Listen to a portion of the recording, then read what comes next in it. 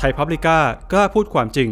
ไทยพับลิก้าพอดแคสต์สนับสนุนโดย Exim Bank ธนาคารเพื่อการส่งออกและนำเข้าแห่งประเทศไทยและ OR บริษัทปตท.น้ำมันและการค้าปลีกจำกัดมหาชนสวัสดีครับนี่คือรายการข่าวเจาะพอดแคสต์ข่าวเชิงสืบสวนสอบสวนโดยสำนักข่าวออนไลน์ไทยพับลิก้ากับผมจิรติขันติพโลครับ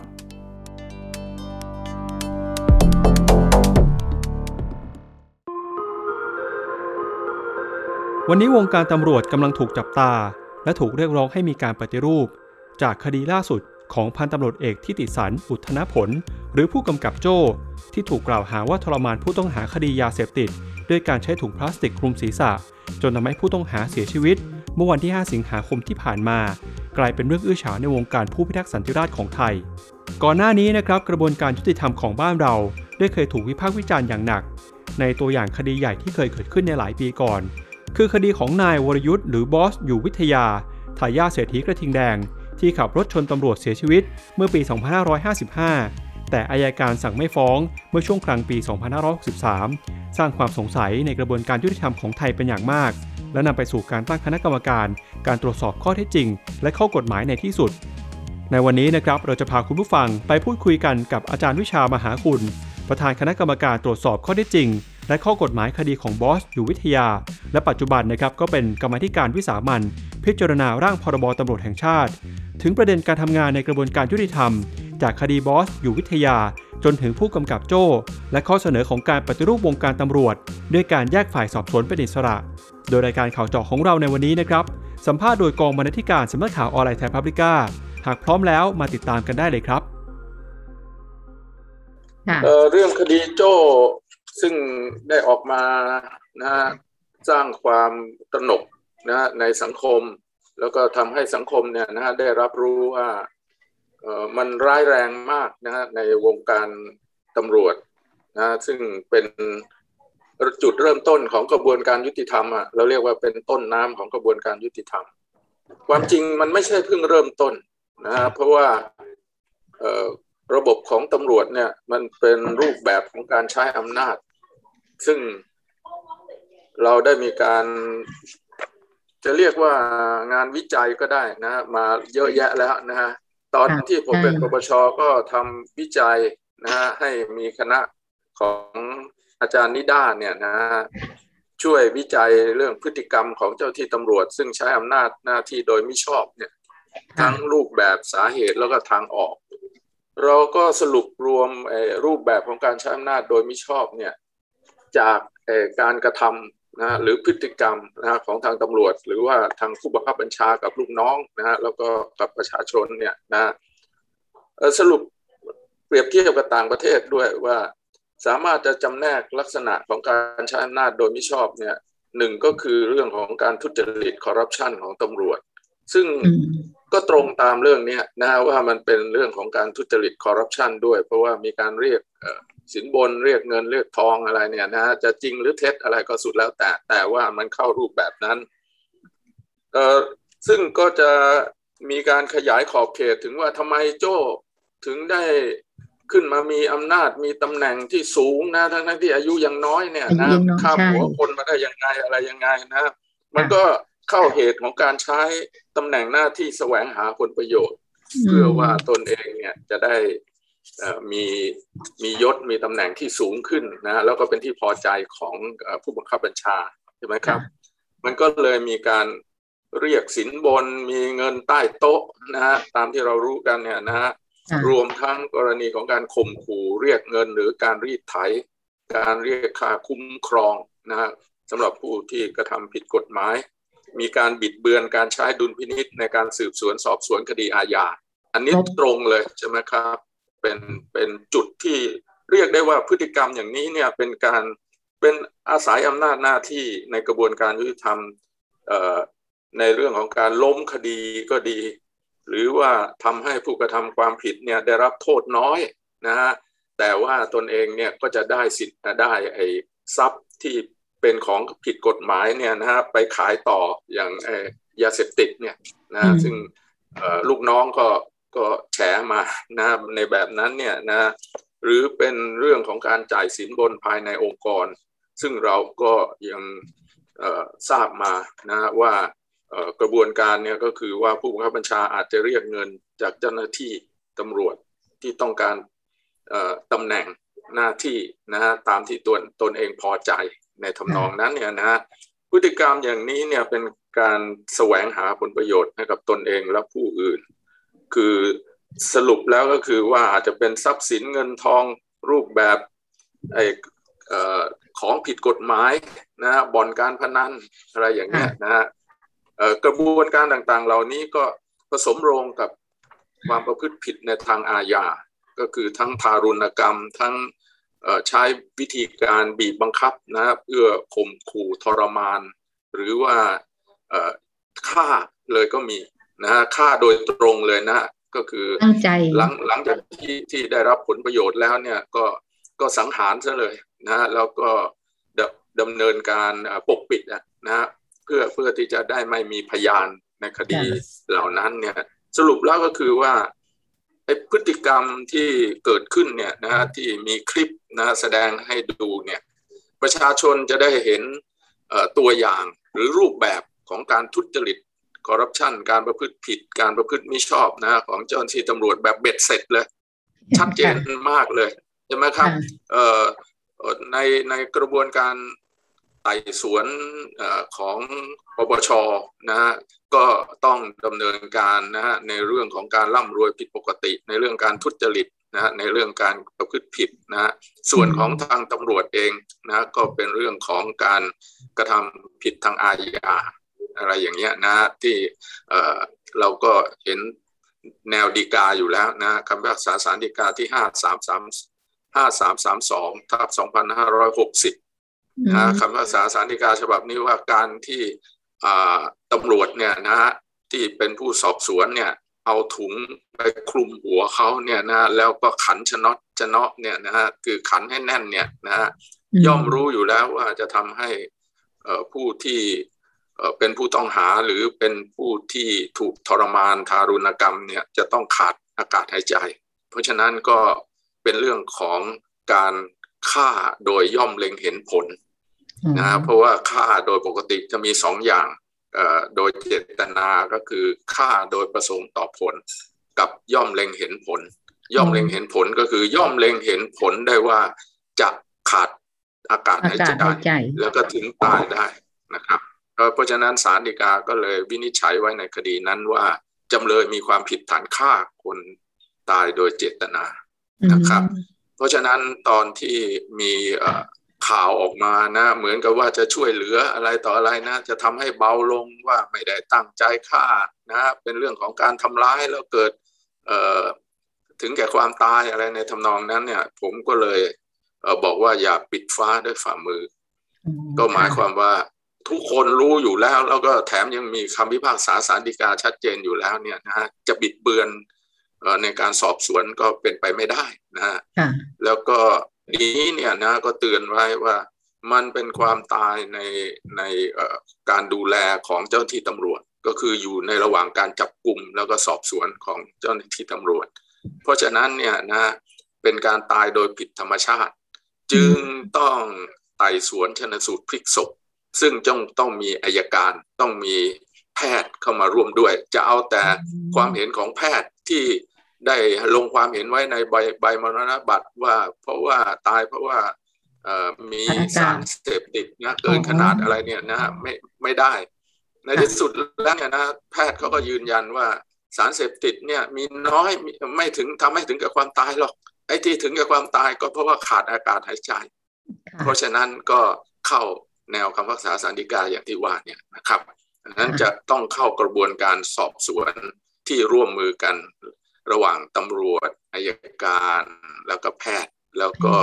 จะต้องส่งไปที่ศาลเพื่อให้ศาลวินิจฉัยในที่สุดนะฮะแล้วก็จะต้องดำเนินการอย่างจริงจังนะฮะแล้วก็เปิดเผยโปร่งใสตรวจสอบได้ด้วยนะครับกระบวนการเหล่านี้เนี่ยนะฮะเป็นกระบวนการที่กระตุ้น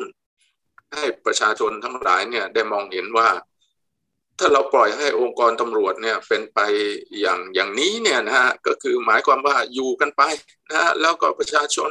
ได้รับความทุกข์ทรมานได้รับความเหลื่อมล้ำยังไงนะความยุติธรรมไม่ได้รับยังไงนะความยุติธรรมก็เพียงแต่พูดอยู่ในกฎหมายแต่เอาเข้าจริงไม่ใช่แล้วนะมันก็เข้าเหตุที่ทางรัฐธรรมนูญนะรัฐธรรมนูญปี60เนี่ยซึ่งตระหนักถึงเรื่องนี้ก็จึงได้เขียนไว้นะในรัฐธรรมนูญมาตรา258 งนะรัฐธรรมนูญ258 งเนี่ยนะฮะพูดถึงด้านกระบวนการยุติธรรมเลยว่ากระบวนการยุติธรรมเนี่ยจะต้องดำเนินการอย่างไรเพื่อให้สร้างกลไกในการบังคับใช้กฎหมายเพื่อลดความเหลื่อมล้ำความไม่เป็นธรรมปรับปรุงระบบการสอบสวนคดีอาญานะถ่วงดุลระหว่างพนักงานสอบสวนและพนักงานอัยการสร้างวัฒนธรรมองค์กรที่เกี่ยวข้องในกระบวนการยุติธรรมมุ่งอำนวยความยุติธรรมให้กับประชาชนให้สะดวกและรวดเร็วดำเนินการบังคับใช้กฎหมายอย่างมีประสิทธิภาพแก้ไขปรับปรุงกฎหมายที่เกี่ยวกับอำนาจหน้าที่และภารกิจของตำรวจให้เหมาะสมนี่ตรงเลยนะฮะก็คือเรื่องของตำรวจว่าจะต้องปรับปรุงกฎหมายเกี่ยวกับการบริหารงานบุคคลของราชการตำรวจให้เกิดประสิทธิภาพมีหลักประกันว่าตำรวจจะได้รับค่าตอบแทนที่เหมาะสมเป็นธรรมในการแต่งตั้งโยกย้ายและพิจารณาบำเหน็จความชอบตามระบบคุณธรรมที่ชัดเจนแต่งตั้งโยกย้ายคำนึงถึงระบบอาวุโสและความรู้ความสามารถประกอบกันเพื่อให้สามารถปฏิบัติหน้าที่ได้อย่างมีอิสระไม่อยู่ในอานัตของบุคคลใดมีประสิทธิภาพและภาคภูมิใจในการปฏิบัติหน้าที่ของตนวงเล็บ4นี้ชัดเจนเลยใช่ไหมครับว่าจะต้องถือว่าเป็นเรื่องใหญ่นะครับเรื่องหนึ่ง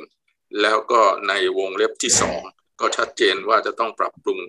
การสอบสวนคดีอาญาคือ2เรื่องใหญ่เลยที่เกี่ยวกับตำรวจนะครับเพราะขณะนี้ตำรวจเนี่ยได้รับมอบอำนาจนะในเรื่องของการสอบสวนด้วยนะครับกระบวนการทั้งหมดเนี่ยที่ผมพูดมาเนี่ยมันก็จะมีร่างพระราชบัญญัติอยู่2 ฉบับร่างพระราชบัญญัติฉบับแรกก็คือร่างพระราชบัญญัติตำรวจแห่งชาติร่างพระราชบัญญัติฉบับนี้เนี่ยที่จริงแล้วเนี่ยเขามีพระราชบัญญัติตำรวจแห่งชาติมาแล้วนะฮะยังที่ใช้อยู่ในขณะนี้นะแต่ว่าทางการปฏิรูปเนี่ยเขาก็ร่างขึ้นมาใหม่นะปรับปรุงใหม่อะไรใหม่ให้มีคณะกรรมการนอกเหนือจากคณะกรรมการบริหารงานบุคคลแล้วยังมีคณะกรรมการพิทักษ์คุณธรรมของข้าราชการตำรวจคือหมายความว่าถ้าตำรวจชั้นผู้น้อยเนี่ยได้รับความที่ไม่ยุติธรรมนะฮะหรือนะถูกผู้บังคับบัญชาการแกล้งอะไรต่ออะไรก็สามารถจะร้องต่อคณะกรรมการพิทักษ์คุณธรรมนี้ได้นะก็คือเป็นคณะกรรมการที่จัดดูแลกำกับดูแลเรื่องคุณธรรมที่การปฏิรูปบอกว่าให้ใช้โยกย้ายเนี่ยแต่งตั้งให้ใช้ระบบคุณธรรมเนี่ยนะฮะให้ใช้ merit system ไม่ใช่ใช้ spoil system เนี่ยนะฮะ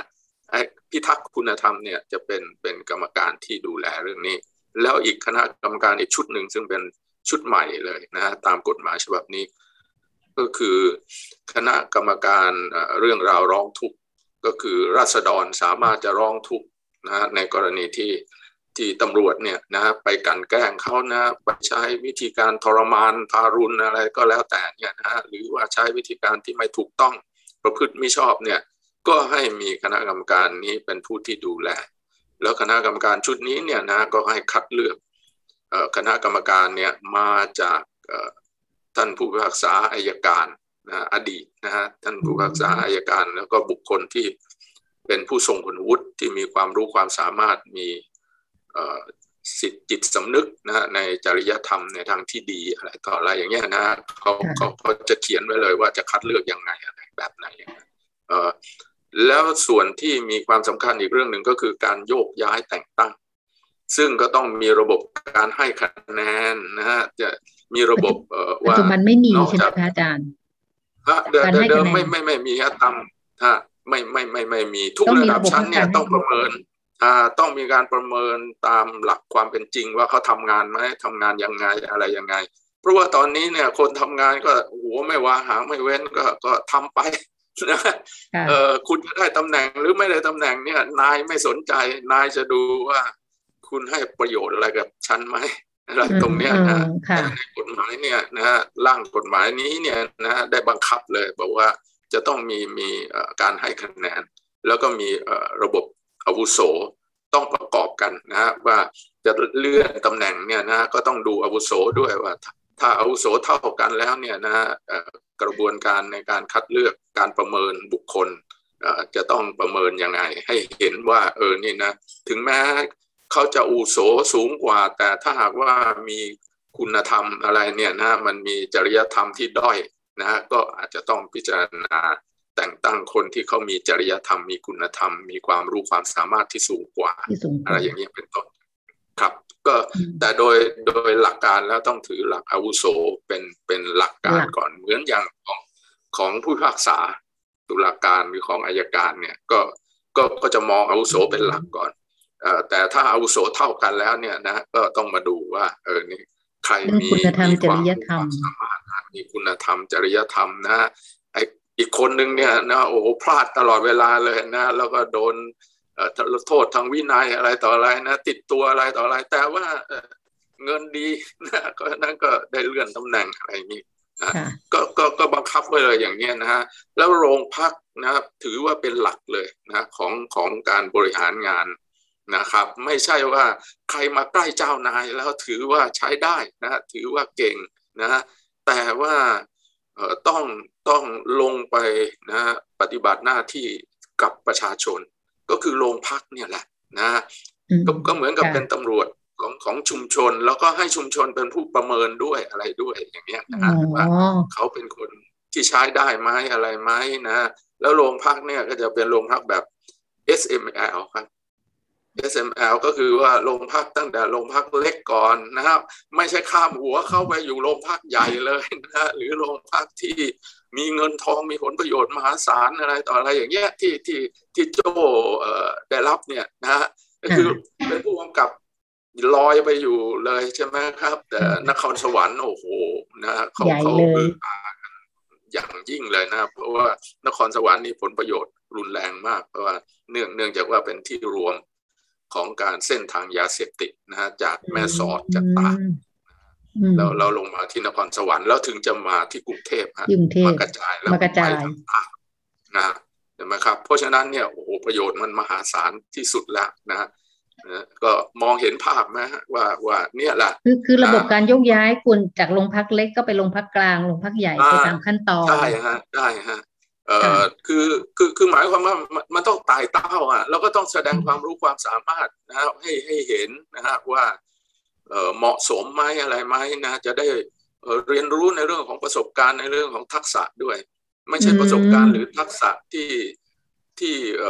ใช้นายที่เรียกว่า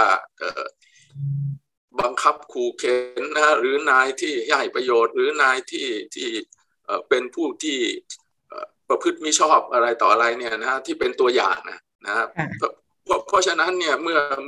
อมันเกิดโรงพักอย่างนี้เนี่ยนะมันก็จะทำให้ความ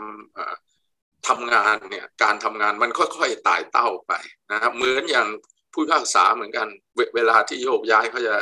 มีจังหวัดขนาดใหญ่ขนาดกลางขนาดเล็กแบบนี้เลย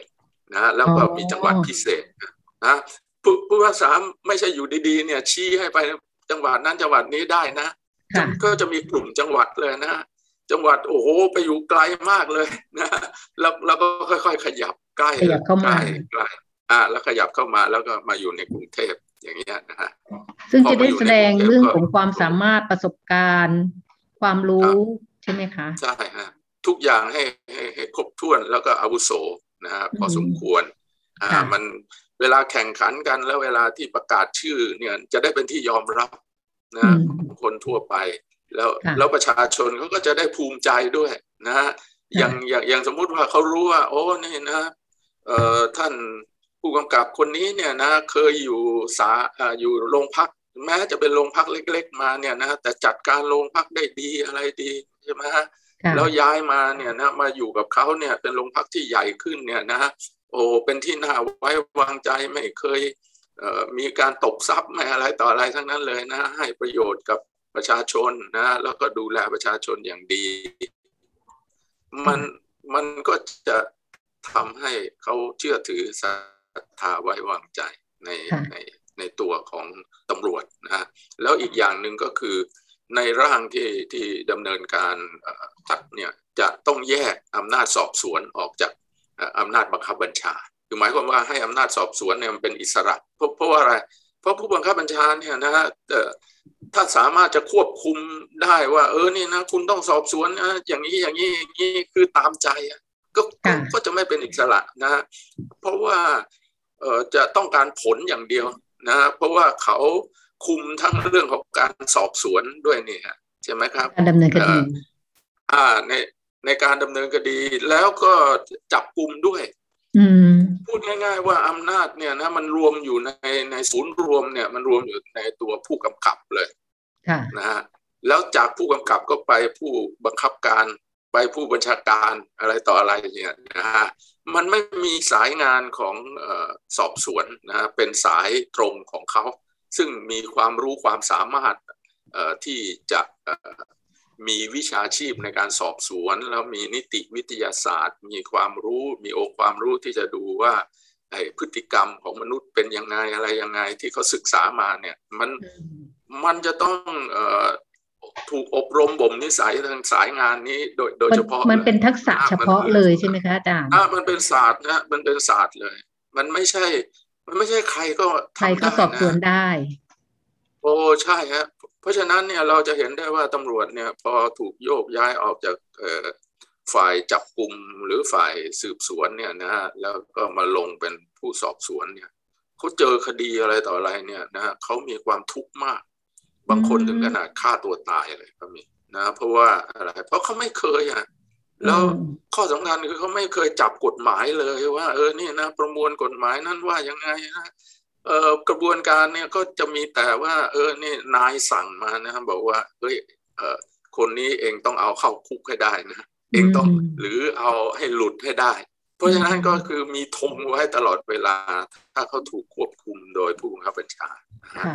เขาจะใช้ความรู้ความสามารถของเขาเนี่ยมันไม่ได้เลยมันต่างจากอัยการต่างจากศาลใช่ไหมครับเพราะมีความรู้โดยเฉพาะเลยอัยการก็มีความรู้ในด้านการฟ้องคดีนะครับศาลก็มีอำนาจในการที่จะจัดการเรื่องเบ็ดเสร็จนะฮะในการตัดสินคดีในการตัดสินคดีแต่ตำรวจเนี่ยเพราะฉะนั้นจะต้องรู้ความชำนาญความเชี่ยวชาญตรงนี้นะในสายงานของตนซึ่งสายงานทั้งสองเนี่ยทั้งฟ้องแล้วก็ตัดสินเนี่ยมันต้องเริ่มต้นมาจากสอบสวนก่อนใช่ไหมครับสอบสวนแล้วเนี่ยนะฮะจะต้องมาดูว่าสมควรฟ้องหรือไม่ฟ้องนะที่จะส่งไปให้อัยการอะไรต่ออะไรอย่างเงี้ยถ้าหากว่ากระบวนการสอบสวนไม่เป็นที่น่าเชื่อถือเนี่ยอัยการเขามองตั้งแต่แรกแล้วบอกว่าโอ้โหมันแย่มากๆเลยนะมันไม่เป็นที่น่าเคารพเลยนะฮะตำรวจคนนี้เนี่ยแย่มากแล้วเขาก็ได้ความมาว่าไปกินสินบนด้วยไปรับเงินรับทองเข้ามาด้วยมันยิ่งแย่ใหญ่เลยใช่ไหมครับคือสำนวนจะมีปัญหาทันทีสำนวนที่ส่งมาจากตำรวจสำนวนมันมีปัญหาทันทีเลยครับผมเองเนี่ยก็เคยเป็นอัยการนะฮะแล้วก็มาเป็นศาลเนี่ยผมต้องทำงานกับตำรวจเนี่ยเรารู้เลยเพราะว่าคนที่ทำงานที่เกี่ยวข้องในวงการเนี่ยเจ้าหน้าที่ที่จังหวัดนั้นๆเนี่ยนะฮะหรือว่าทางด้านกระบวนการยุติธรรมเนี่ยรวมทั้งผู้พิพากษารุ่นพี่หรืออัยการรุ่นพี่เขาจะมากระซิบเลยบอกว่าไอ้ตำรวจคนนี้เนี่ยไม่น่าเชื่อถือเลยต้องระวังให้ดีนะครับเดี๋ยวจะสอดแทรกอะไรเข้ามาเนี่ยยุ่งมากเลยนะยุ่งนี่ก็คือมันจะทำให้อัยการเนี่ยมีความผิดไปด้วยหรือว่ายังไงอะใช่ก็คือถ้ามีเรื่องขึ้นมาถ้าหากว่ามีการใช้พยานหลักฐานเท็จเนี่ย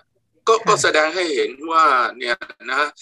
อัยการถ้าไม่รอบคอบเนี่ยก็ฟ้องคดีทั้งที่เขาไม่ผิดเนี่ยใช่ไหมครับทั้งที่ให้มีการต้องมีการสอบเพิ่มเติมนะฮะว่านี่เขาผิดจริงหรือเปล่าอะไรหรือเปล่านะฮะแล้วส่งไปที่ศาลเนี่ยถ้าศาลไม่รู้เพราะว่า ไอ้จำเลยก็ต้องการจะให้หลุดไปโดยเร็วจำเลยก็มักจะรับสารภาพปรากฏว่า 80% ของจำเลยที่รับสารภาพก็คือว่ารับไปทั้งที่บางทีก็ไม่ผิดไม่ได้ผิดเพราะว่าอะไรเพราะว่าต้องการให้จบเพราะรู้อยู่ว่าศาลยังไงคดีอย่างเนี้ยนะมันเป็นคดีเล็กน้อยศาลก็รอการลงอาญาให้เป็นต้นซึ่งมันก็จะทำให้ติดความผิดนั้นติดตัวเข้าไปแล้วมันอาจจะทำให้เขาเนี่ยตกงานก็คือว่าถูกไล่ออกจากงานแล้วก็ไม่สามารถจะทำงานอื่นได้ด้วยเพราะว่าเขาเนี่ยนะฮะเคยมีประวัติอาชญากรรมแล้วอย่างนี้เป็นต้นครับนี่คือสิ่งที่จะต้องปรับปรุงค่ะอาจารย์ครับมันมีในร่างกฎหมายตำรวจแห่งชาติเนี่ยรู้สึกว่าเขาจะแยกสายงานสอบสวนออกมาในขณะที่มันมีงานวิจัยหรือว่าการ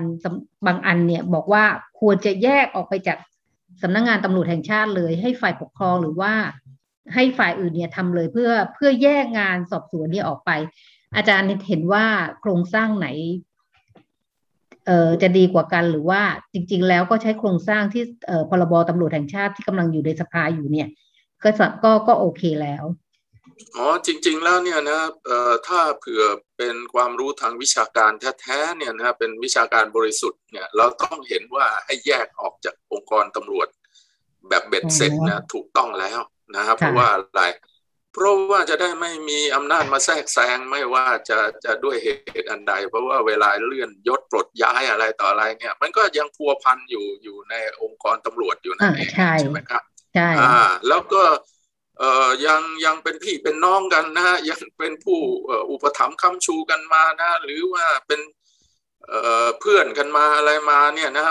มันอดไม่ได้หรอกนะมันต้องมีผลประโยชน์ทับซ้อนอยู่ถ้าเผื่ออยู่ในองค์กรเดียวกันเพราะอบรมมาด้วยกันเนี่ยใช่ไหมครับก่อนจะมาเป็นตำรวจก็ต้องผ่านสถาบันการศึกษาของตำรวจใช่ไหมครับเขาแต่ว่ามาแยกสายกันทีหลังแต่ว่าในการทำงานเนี่ยมันก็อดไม่ได้ที่จะมีเรื่องของการอุปถัมภ์ค้ำชูกันอะไรกันนะฮะถึงแม้จะแยกสายงานเนี่ยก็ไม่ดีเท่าไอ้ที่ให้เขาเป็นสายงานอิสระโดยแท้โดยเฉพาะอย่างยิ่งเนี่ยนะเราในทางวิชาการเนี่ยนะแล้วก็ในบางประเทศเนี่ยส่วนใหญ่แล้วด้วยนะฮะไม่ใช่บางประเทศนะคือประเทศส่วนใหญ่เนี่ยเห็นว่าตำรวจที่ดำเนินการสอบสวนเนี่ยไม่ควรจะมียศไม่ควรจะมียศเข้าใจไหมฮะก็คือเป็นข้าราชการธรรมดาเนี่ยเป็นเจ้าหน้าที่ของรัฐที่แต่งตัวแบบใส่เสื้อเชิ้ตไปธรรมดาอะไรได้แต่ว่าไอ้มียศเนี่ยมันทำให้ถูกยศถูกวินัยถูกอะไรเนี่ยนะที่มันบังคับได้นะว่าเราเนี่ยนะจะต้องเหนือกว่าผู้อื่นอะไรในทำนองนี้เป็นเจ้าหน้าที่รัฐเพราะว่ามันถูกกฎหมายที่เกี่ยวกับข้าราชการเนี่ยนะบทบาทของข้าราชการที่เป็นตำแหน่งจากร้อยตรีร้อยโทร้อยเอกเป็นในพันอะไรต่ออะไรเนี่ยมีชั้นยศพูดตรงๆนะก็คือการที่ว่าสวมหัวไม่ใช่สวมเขาสวมหัวมีหัวโขนสวมหัวโขนเนี่ยนะมันก็เลยคิดถึงหัวโขนมากกว่าที่จะคิดถึงงานนะเพราะฉะนั้นเนี่ยพนักงานสอบสวนจึงไม่ควรที่จะมียศก็เหมือนอย่างกรณีของการตั้งองค์กรอิสระนะอย่างปปช.สรุปแล้วก็คือว่าการแยกออกเป็นองค์กรของเขาเองเนี่ยนะก็คือองค์กรสอบสวนเนี่ยเราเห็นด้วยเลยหรือว่าจะขึ้นอยู่กับฝ่ายปกครองเหมือนในอดีตนะในสมัยโบราณเนี่ยนะในการสอบสวนในอำเภอเนี่ยมีอำนาจในการสอบสวนด้วยนะฮะเราก็เห็นว่าจะดีกว่ามารวมอยู่กับตำรวจแต่ว่ามันคงยากแล้วไงในความคิดของเรานะถ้าต้องสู้กันถึง2 ชั้นก็คือหมายความว่า1ต้องให้เป็นอิสระ2ให้แยกมีองค์กรของตัวเองอะไรเนี่ยซึ่งเคยคิดจะทำมาแล้วตอนที่หลังจากที่มีอะไรเรื่องของ14 ตุลานะในการดำเนินการตอนสมัยนั้นเนี่ยนะฮะก็คิดกันนะฮะว่าจะต้องแยกสายงานออกต่างหาก แล้วเสร็จแล้วเนี่ยนะก็มีความพยายามนะหลังจากที่มีรัฐธรรมนูญปี 40 จะเห็นได้ว่าเกิดรัฐธรรมนูญปี 40 ขึ้นมาเนี่ยมีการร่างในเรื่องของการปฏิรูปอะไรต่างๆแล้วก็มีแนวความคิดในเรื่องของการปฏิรูปตำรวจด้วยว่าจะให้แยกออกมาอยู่กับกระทรวงยุติธรรมปรากฏว่าประชุมกันไปประชุมกันมาทั้งที่กระทรวงยุติธรรมเนี่ยนะเป็นหลักนะตอนนั้นเนี่ยพรรคประชาธิปัตย์เลยเป็นคนคุมกระทรวงยุติธรรมเลยนะแยกไปแยกมาเนี่ยตำรวจไม่เห็นด้วยบอกเราไปวิ่งยี่ท่าไหนไม่ทราบเลยกลายเป็นDSI ไงอ๋อไปงอกเป็น DSI แทนใช่ฮะความจริงแล้วเนี่ย DSI เนี่ยก็คือกรมสอบสวนไม่ใช่พิเศษนะก็คือต้องการจะแยกงานสอบสวนออกมาจากกรมตำรวจสมัยนั้นเนี่ยครับใช่จากสำนักงานตำรวจเนี่ยก็ถูกแปลงไปแปลงมากลายเป็นกรมสอบสวนคดีพิเศษไปใช่นี่คือสิ่งที่ตำรวจพอยอมรับได้เพราะทำให้มีกรมตำรวจ2 กรมเข้าใจไหมครับอาจารย์ถ้าอย่างนั้นเนี่ยในกฎหมายร่างพรบตำรวจแห่งชาติปัจจุบันเนี่ยการให้มีหน่วยเขาเรียกอะไรนะแยกการสอบสวนออกมาเป็นอีกแขนงหนึ่งของสำนักงานตำรวจเนี่ยอาจารย์คิดว่าพอรับได้ใช่ไหมคะดูจากโครงสร้างดูจากตัวกฎหมายคือโครงสร้างนะเราคิดว่าพอจะประนีประนอมได้ก็คือว่าให้แยกสายงานออกเป็นอิสระนะครับแต่ว่ายังขึ้นตรงต่อตำรวจแต่อย่างนั้นเนี่ยนะฮะ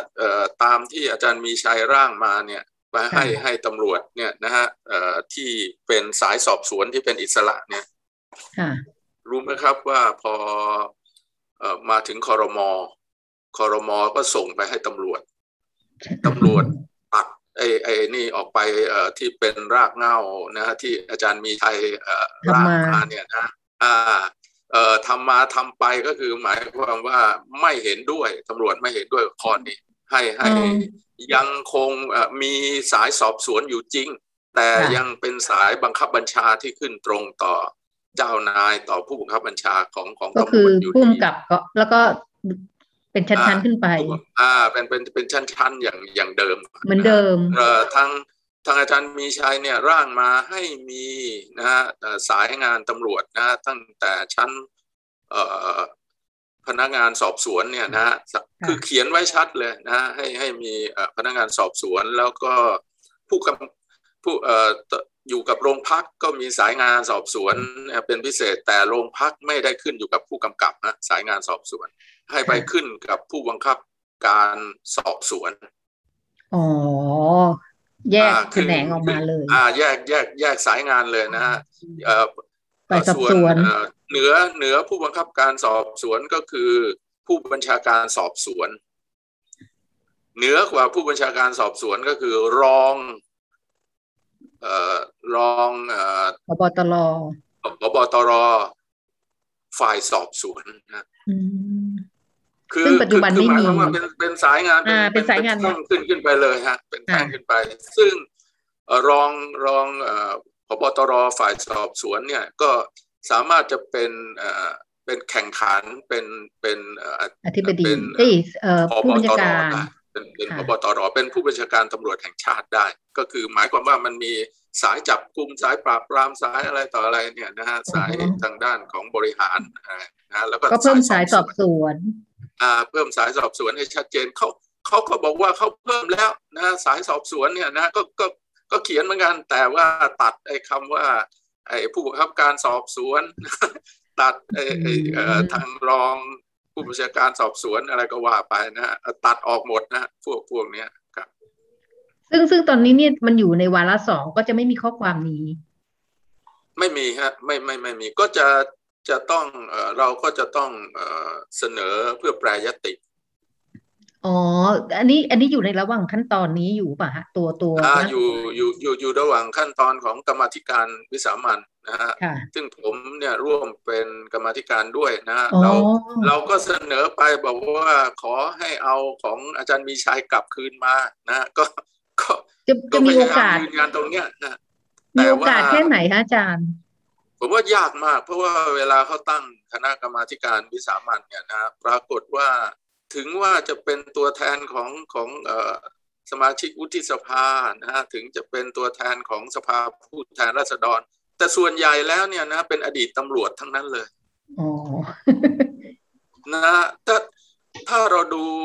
ในผิวกรรเผินมาธิเนี่ยการนะเราก็นึกว่าโอ้เนี่ยกรรมาธิการเนี่ยนะคงจะให้ความเห็นหรือว่าเป็นแนวทางนะที่จะทำให้หลุดพ้นจากตำรวจนะจากวัฒนธรรมตำรวจหรือองค์กรของตำรวจปรากฏว่าไม่ใช่หรอกครับถ้าดูเฉพาะเรื่องของการแยกให้ฝ่ายสืบสวนสอบสวนเนี่ยเป็นอิสระเนี่ยก็ยังยากแล้วเนี่ยไอ้ร่างกฎหมายอันนี้เนี่ยมันจะเข้ามาช่วยในเรื่องการปฏิรูปตำรวจได้แค่ไหนล่ะคะถ้าเกิดแบบนี้เพราะว่าสาระสำคัญอย่างเรื่องการของการสอบสวนสืบสวนเนี่ยยังทำได้ยากเลยเพราะว่ามันมีการตั้งความหวังว่าตัวร่างกฎหมายตัวนี้เนี่ยจะช่วยเข้ามาปฏิรูปวงการตำรวจไทยใช่ไหมคะใช่ครับอืมก็พูดกันนะในหมู่คนที่ไม่ใช่ตำรวจอะที่นั่งอยู่ในคณะกรรมาธิการเนี่ยนะฮะก็พูดกันว่ามันเป็นไปได้ยากอะนะเรารู้กันว่าเป็นไปได้ยากแต่ว่าก็ต้องสู้กันจนถึงที่สุดอะนะก็คือ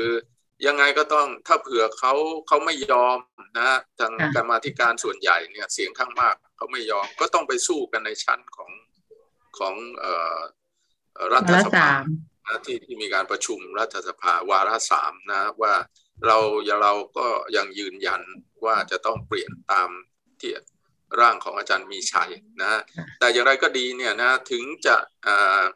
สู้ไม่ไหวแต่ว่าเขาไม่ได้ขัดข้องให้มีคณะกรรมการพิทักษ์คุณธรรมกับคณะกรรมการเรื่องราวร้องทุกข์เนี่ยนะฮะคณะกรรมการร้องทุกข์ตำรวจเนี่ยนะครับ2คณะเนี่ยนะถ้าได้มาก็ถือว่า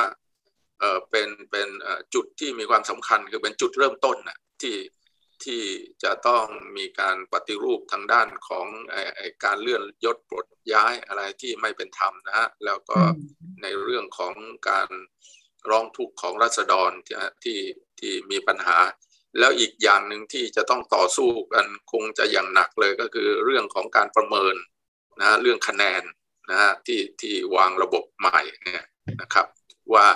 ให้ใช้ระบบความรู้ความสามารถควบคู่ไปกับระบบอาวุโสแล้วก็มีเรื่องของการประเมิน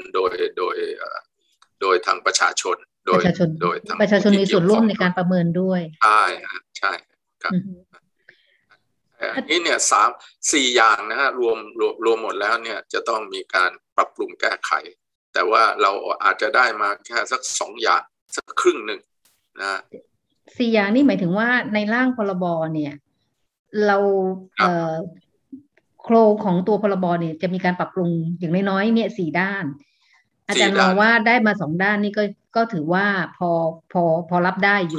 คือเป็นจุดเริ่มต้นนะคือเป็นจุดเริ่มต้นแต่ว่าถ้าไม่ได้ไอการสอบสวนมาเนี่ยผมถือว่าแย่นะแย่ก็คือถ้าเราไม่ได้เรื่องแยกสายสอบสวนมาเนี่ยเพราะฉะนั้นเนี่ยก็ต้องพยายามสู้ในจุดนี้ให้ได้อย่างน้อยก็3ส่วนใน4ส่วนอาจารย์รบกวนนิดนึงค่ะอาจารย์ไล่ให้ใหม่อีกทีหนึ่งได้ไหมว่า1 2 3 4นี่คืออะไรบ้างก็1ก็คือแยกสายสอบสวนออกเป็นอิสระนะไม่ขึ้นต่อผู้บังคับบัญชา2ก็คือกรรมการพิทักษ์ระบบคุณธรรมนะฮะที่จะดูแลเรื่องการเลื่อนยศปลดย้ายนะฮะของให้เกิดความเป็นธรรมนะฮะเป็นระบบของการแต่งตั้งที่ใช้ merit system นะ3ก็คือคณะกรรมการร้องทุกข์นะฮะที่ประชาชนสามารถจะร้องทุกข์ตำรวจที่ไม่ดีนะฮะตำรวจที่ประพฤติไม่ชอบนะผิดวินัยอะไรต่ออะไรเนี่ยนะฮะแล้วก็4ก็คือเรื่องของการ จัดเรื่องคะแนนนะเรื่องการประเมินนะบุคลากรนะของตำรวจนะตำแหน่งหน้าที่ต่างๆอะไรเนี่ยนะที่จะต้อง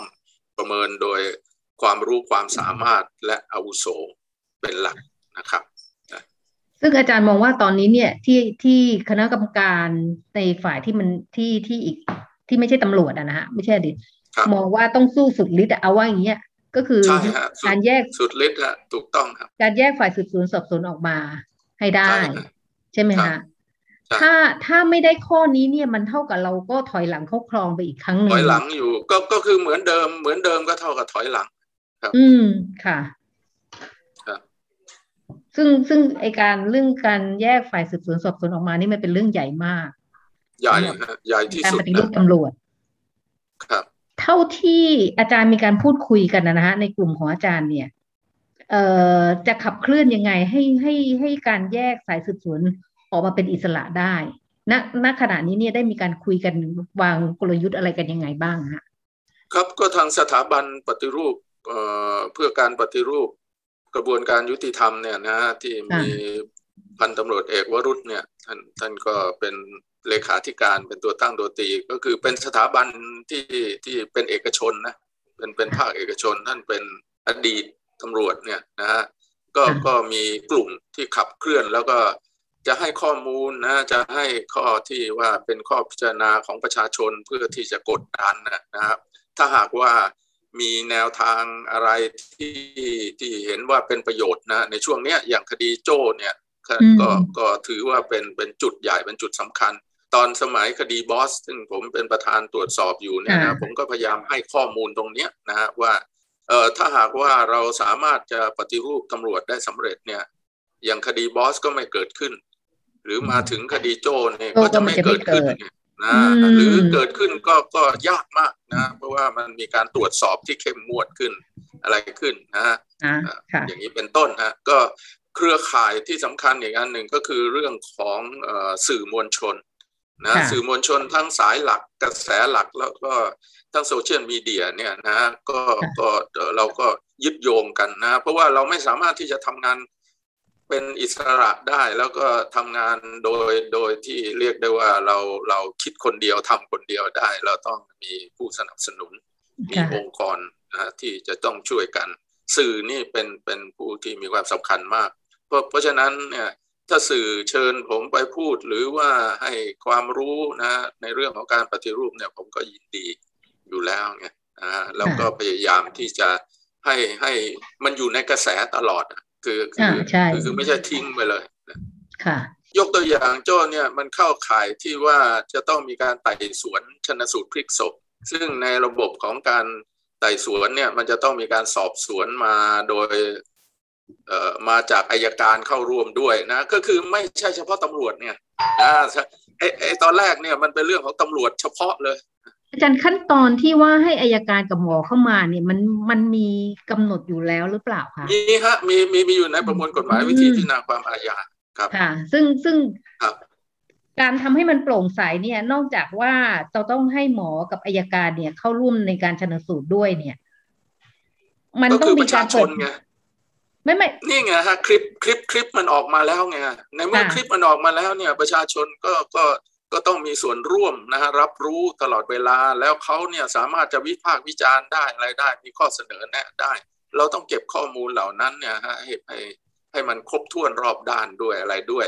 แล้วปปช.ก็จะเป็นผู้ที่ตรวจสอบด้วยเพราะถ้าใครเนี่ยนะฮะกระทำการไม่ชอบเนี่ยก็ต้องถือว่าผิดมาตรา157ในทันทีเลยอันนี้ไม่ต้องรอให้มีใครร้องเรียนใช่ไหมฮะปปช.สามารถไม่ต้องมีใครร้องเรียนมีข้อสงสัยของปปช.เมื่อไหร่นะปปท.ก็เหมือนกันนะฮะก็สามารถที่จะหยิบขึ้นมาเพื่อที่จะไต่สวนได้ในทันทีหรือว่าตรวจสอบได้ในทันทีได้เลยครับเราจะอาจารย์เป็นกรรมการปปช.อยู่ด้วยใช่ไหมคะตอนนี้ผมไม่ได้เป็นแล้วแต่ว่าผมก็เดี๋ยวต้องไปถามปปช.ว่าเขาจะหยิบยกเรื่องนี้ขึ้นมาหรือเปล่าหยิบแล้วเรียบร้อยแล้วหยิบแล้วอยู่ในอำนาจของปปช.แล้วเพราะฉะนั้นถึงได้ไปขึ้น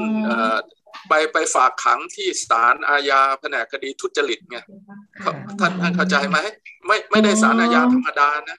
อ๋อ อ๋อที่วันนี้เอามาที่กองเปรมนี่ก็คือเป็นศาลอาญาใช่ฮะอ๋อย้ายตัวมาที่กองเปรมเพราะว่าขณะนี้เนี่ยเขาย้ายมาอยู่ในอำนาจควบคุมของศาลอาญาคดีทุจริตนะคดีทุจริตแล้วอ๋อครับเรีค่ะยบร้อยแล้วอืมอืมอาจารย์ไอ้สำนวนเขาเรียกอะไรนะฮะการกระบวนการอะไรต่างๆเหล่านี้เนี่ยมันเอาลงเว็บไซต์เพื่อให้ประชาชนเว็บไซต์ของสำนักงานตำรวจแห่งชาติเองเนี่ยแหละเพื่อให้ประชาชนเข้าไปค้นเข้าไปดูเนี่ยตามกฎหมายนี่ทำได้ไหมคะคือต้องดูสองอย่างว่ามันเกี่ยวข้องกับบุคคลอื่นนะฮะที่เขาไม่ได้มายุ่งเกี่ยวด้วยนะฮะแล้วอ๋อเขาไม่ได้เป็นผู้เสียหายหรือเป็นผู้ต้องหาอะไรค่ะอย่างเงี้ยนะฮะแล้วค่ะมันจะต้องมีการอย่างนี้ครับคือถ้าเขาเป็นผู้ที่เสียหาย เป็นผู้ที่เสียหายก็คือที่เกี่ยวข้องกับผู้ต้องหาที่ถูกฆ่าเนี่ยนะเขาต้องสามารถจะตรวจสอบดูได้ว่านี่นะที่ตำรวจเนี่ยสอบไปในชั้นไหนแล้วอะไรแล้วเนี่ยนะในระบบสากลมันเป็นอย่างนั้นเลยก็ขอคือหมายดูได้อยู่ความว่าแล้วเขาขอดูได้เลยจะปกปิดก็เขาไม่ได้แต่ว่าในทุกวันนี้เนี่ยนะฮะฝ่ายผู้ต้องหาก็ดีหรือผู้เสียหายก็ดีเนี่ยมาขอดูเนี่ยนะไม่ว่าจะเรื่องอะไรหรือว่าขอเอกสารนะขอหลักฐานอะไรยากมากๆครับเพราะใช่เขาบอกว่าเป็นความลับฮะเป็นคใช่วามลับทั้งหมดเลยนะครับเราไม่ได้หมายความว่าจะจะถึงขนาดว่าประชาชนทุกคนควรจะต้องรู้อะไรในทำนองเนี้ยนะเอาแค่ว่าเป็นผู้ที่เกี่ยวข้องนะผู้เกี่ยวก็ข้องผู้ก็เสียหายก็ต้อง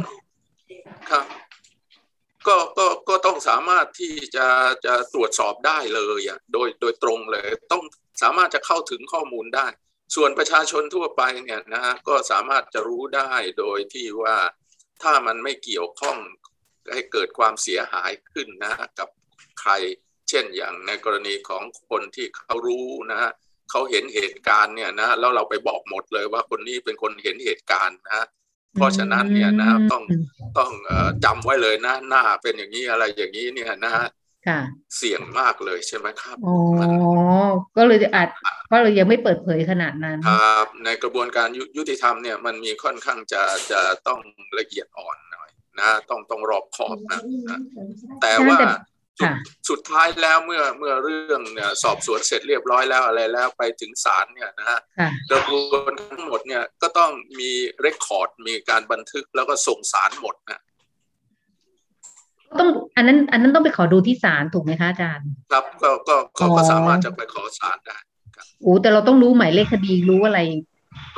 ก็ใช่ต้องเกี่ยวข้องฮะแต่ว่ามันก็จะมีระบบที่เรียกว่าการเปิดเผยข้อมูลข่าวสารสาธารณะมัน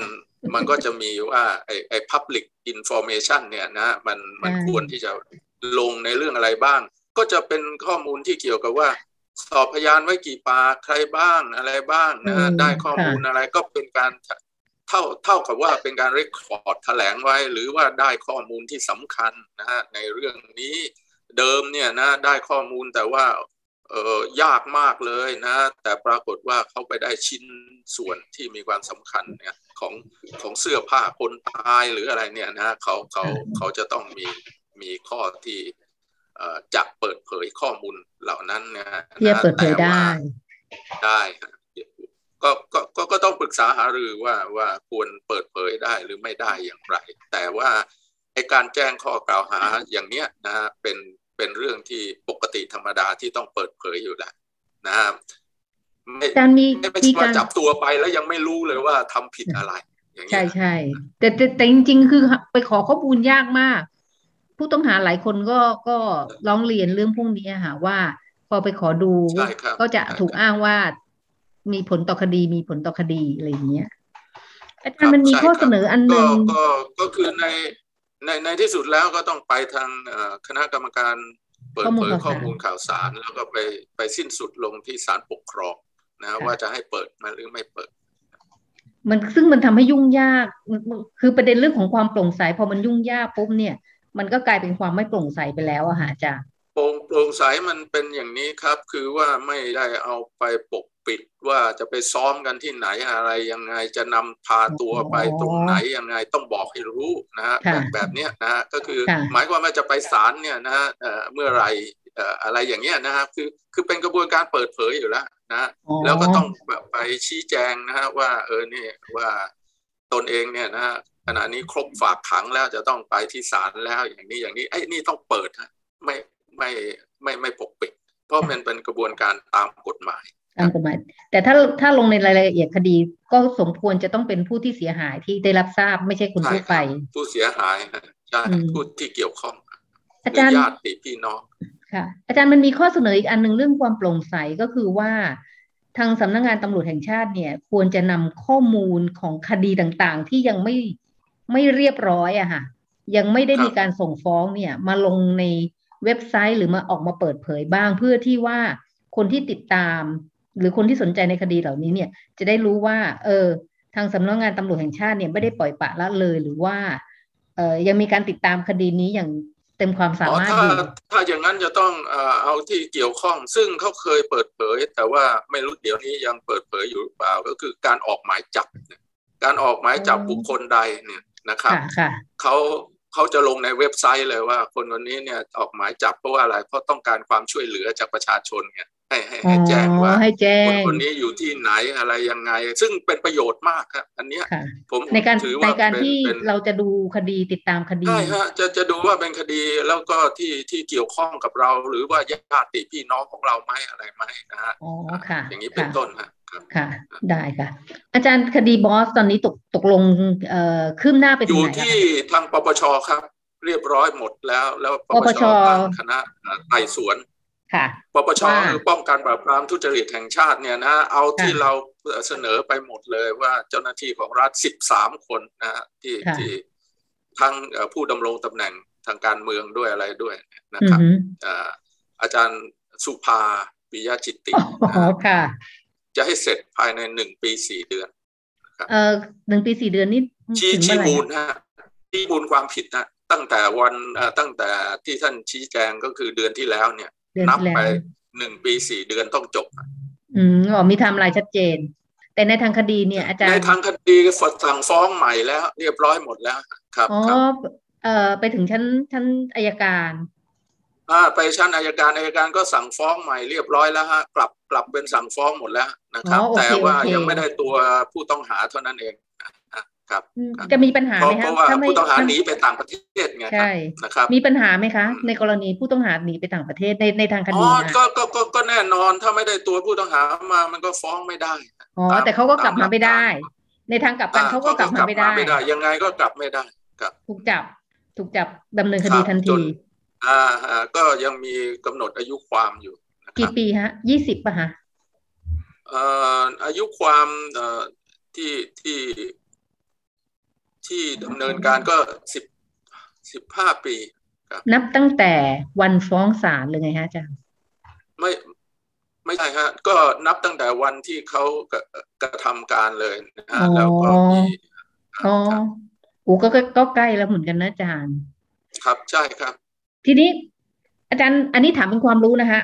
พอถึงวันที่หมดอายุความปั๊บแต่คดีมันอยู่ในศาลเนี่ยมันจะเป็นไปยังไงบ้างอะฮะก็ต้องปล่อยตัวยังไงก็ต้องปล่อยตัวถึงแม้ว่าคดีจะอยู่ในชั้นศาลก็ตามใช่ครับเพราะว่ามันขาดอายุความแล้วขาดอายุความทางอาญาเพราะฉะนั้นผมถึงเสนอให้มีการปรับปรุงแก้ไขปฏิรูปว่าถ้าหากว่าหนีในระหว่างการสอบสวนหรือในระหว่างการดำเนินคดีเนี่ยให้อายุความหยุดอยู่ในทันทีเลยเหมือนอย่างคดีทุจริตนะครับให้คดีอาญาทุกประเภทเลยหยุดหมดอันนี้คือตอนนี้อยู่ในร่างกฎหมายพรบตำรวจแห่งชาติยังไม่หยิบขึ้นมาเลยรัฐบาลยังไม่หยิบขึ้นมาเลยเราเสนอในชั้นวาระในชั้นกรรมาธิการผมเสนอในชั้นที่เสนอนายกรัฐมนตรีไงค่ะแล้วมันจะถูกบรรจุในไหนอะฮะอาจารย์ต้องไปแก้กฎหมายอาญานะครับก็เป็นเรื่องของการร่างกฎหมายซึ่งทางฝ่ายกระทรวงยุติธรรมหรือว่าทางฝ่ายไหนที่เกี่ยวข้องนะฮะต้องไปดูกฤษฎีกาอะไรจะว่าไปก็ว่าโอเคได้ค่ะอาจารย์ขอบคุณมากเลยนะคะครับยินดีครับขอบคุณมากเลยค่ะอาจารย์นี่ก็เป็นมุมมองนะครับของอาจารย์วิชามหาคุณประธานคณะกรรมการตรวจสอบข้อเท็จจริงและข้อกฎหมายคดีบอสอยู่วิทยาและปัจจุบันก็เป็นกรรมาธิการวิสามัญพิจารณาร่างพรบตำรวจแห่งชาติที่อาจารย์วิชานะครับก็ได้แสดงมุมมองจากคดีบอสอยู่วิทยาจนถึงคดีผู้กำกับโจ้ ที่คดีใหญ่เหล่านี้นะครับก็ได้สะท้อนให้เห็นถึงความสำคัญของการปฏิรูปวงการตำรวจไทยและอาจารย์นะครับก็มีมุมมองที่จะสนับสนุนให้แยกฝ่ายสอบสวนเป็นอิสระด้วยครับโดยคุณผู้ฟังนะครับสามารถเข้าไปอ่านบทสัมภาษณ์ฉบับเต็มของอาจารย์วิชามหาคุณได้ในหัวข้อวิชามหาคุณผ่าร่างกฎหมายตำรวจดันสุดฤทธิ์แยกฝ่ายสอบสวนเป็นอิสระได้ที่เว็บไซต์ไทยพับลิก้าครับและเพื่อไม่พลาดช่องทางในการติดต่อของเรานะครับอย่าลืมเข้าไปกดติดตามที่ช่องทางการออกอากาศที่เว็บไซต์ไทยพับลิก้า Facebook YouTube Apple Podcast Spotify และ SoundCloud และนี่คือทั้งหมดของรายการข่าวเจาะพอดแคสต์โดยสำนักข่าวออนไลน์ไทยพับลิก้าวันนี้ผมจิรติขันติพโลและทีมงานลาไปก่อนสวัสดีครับ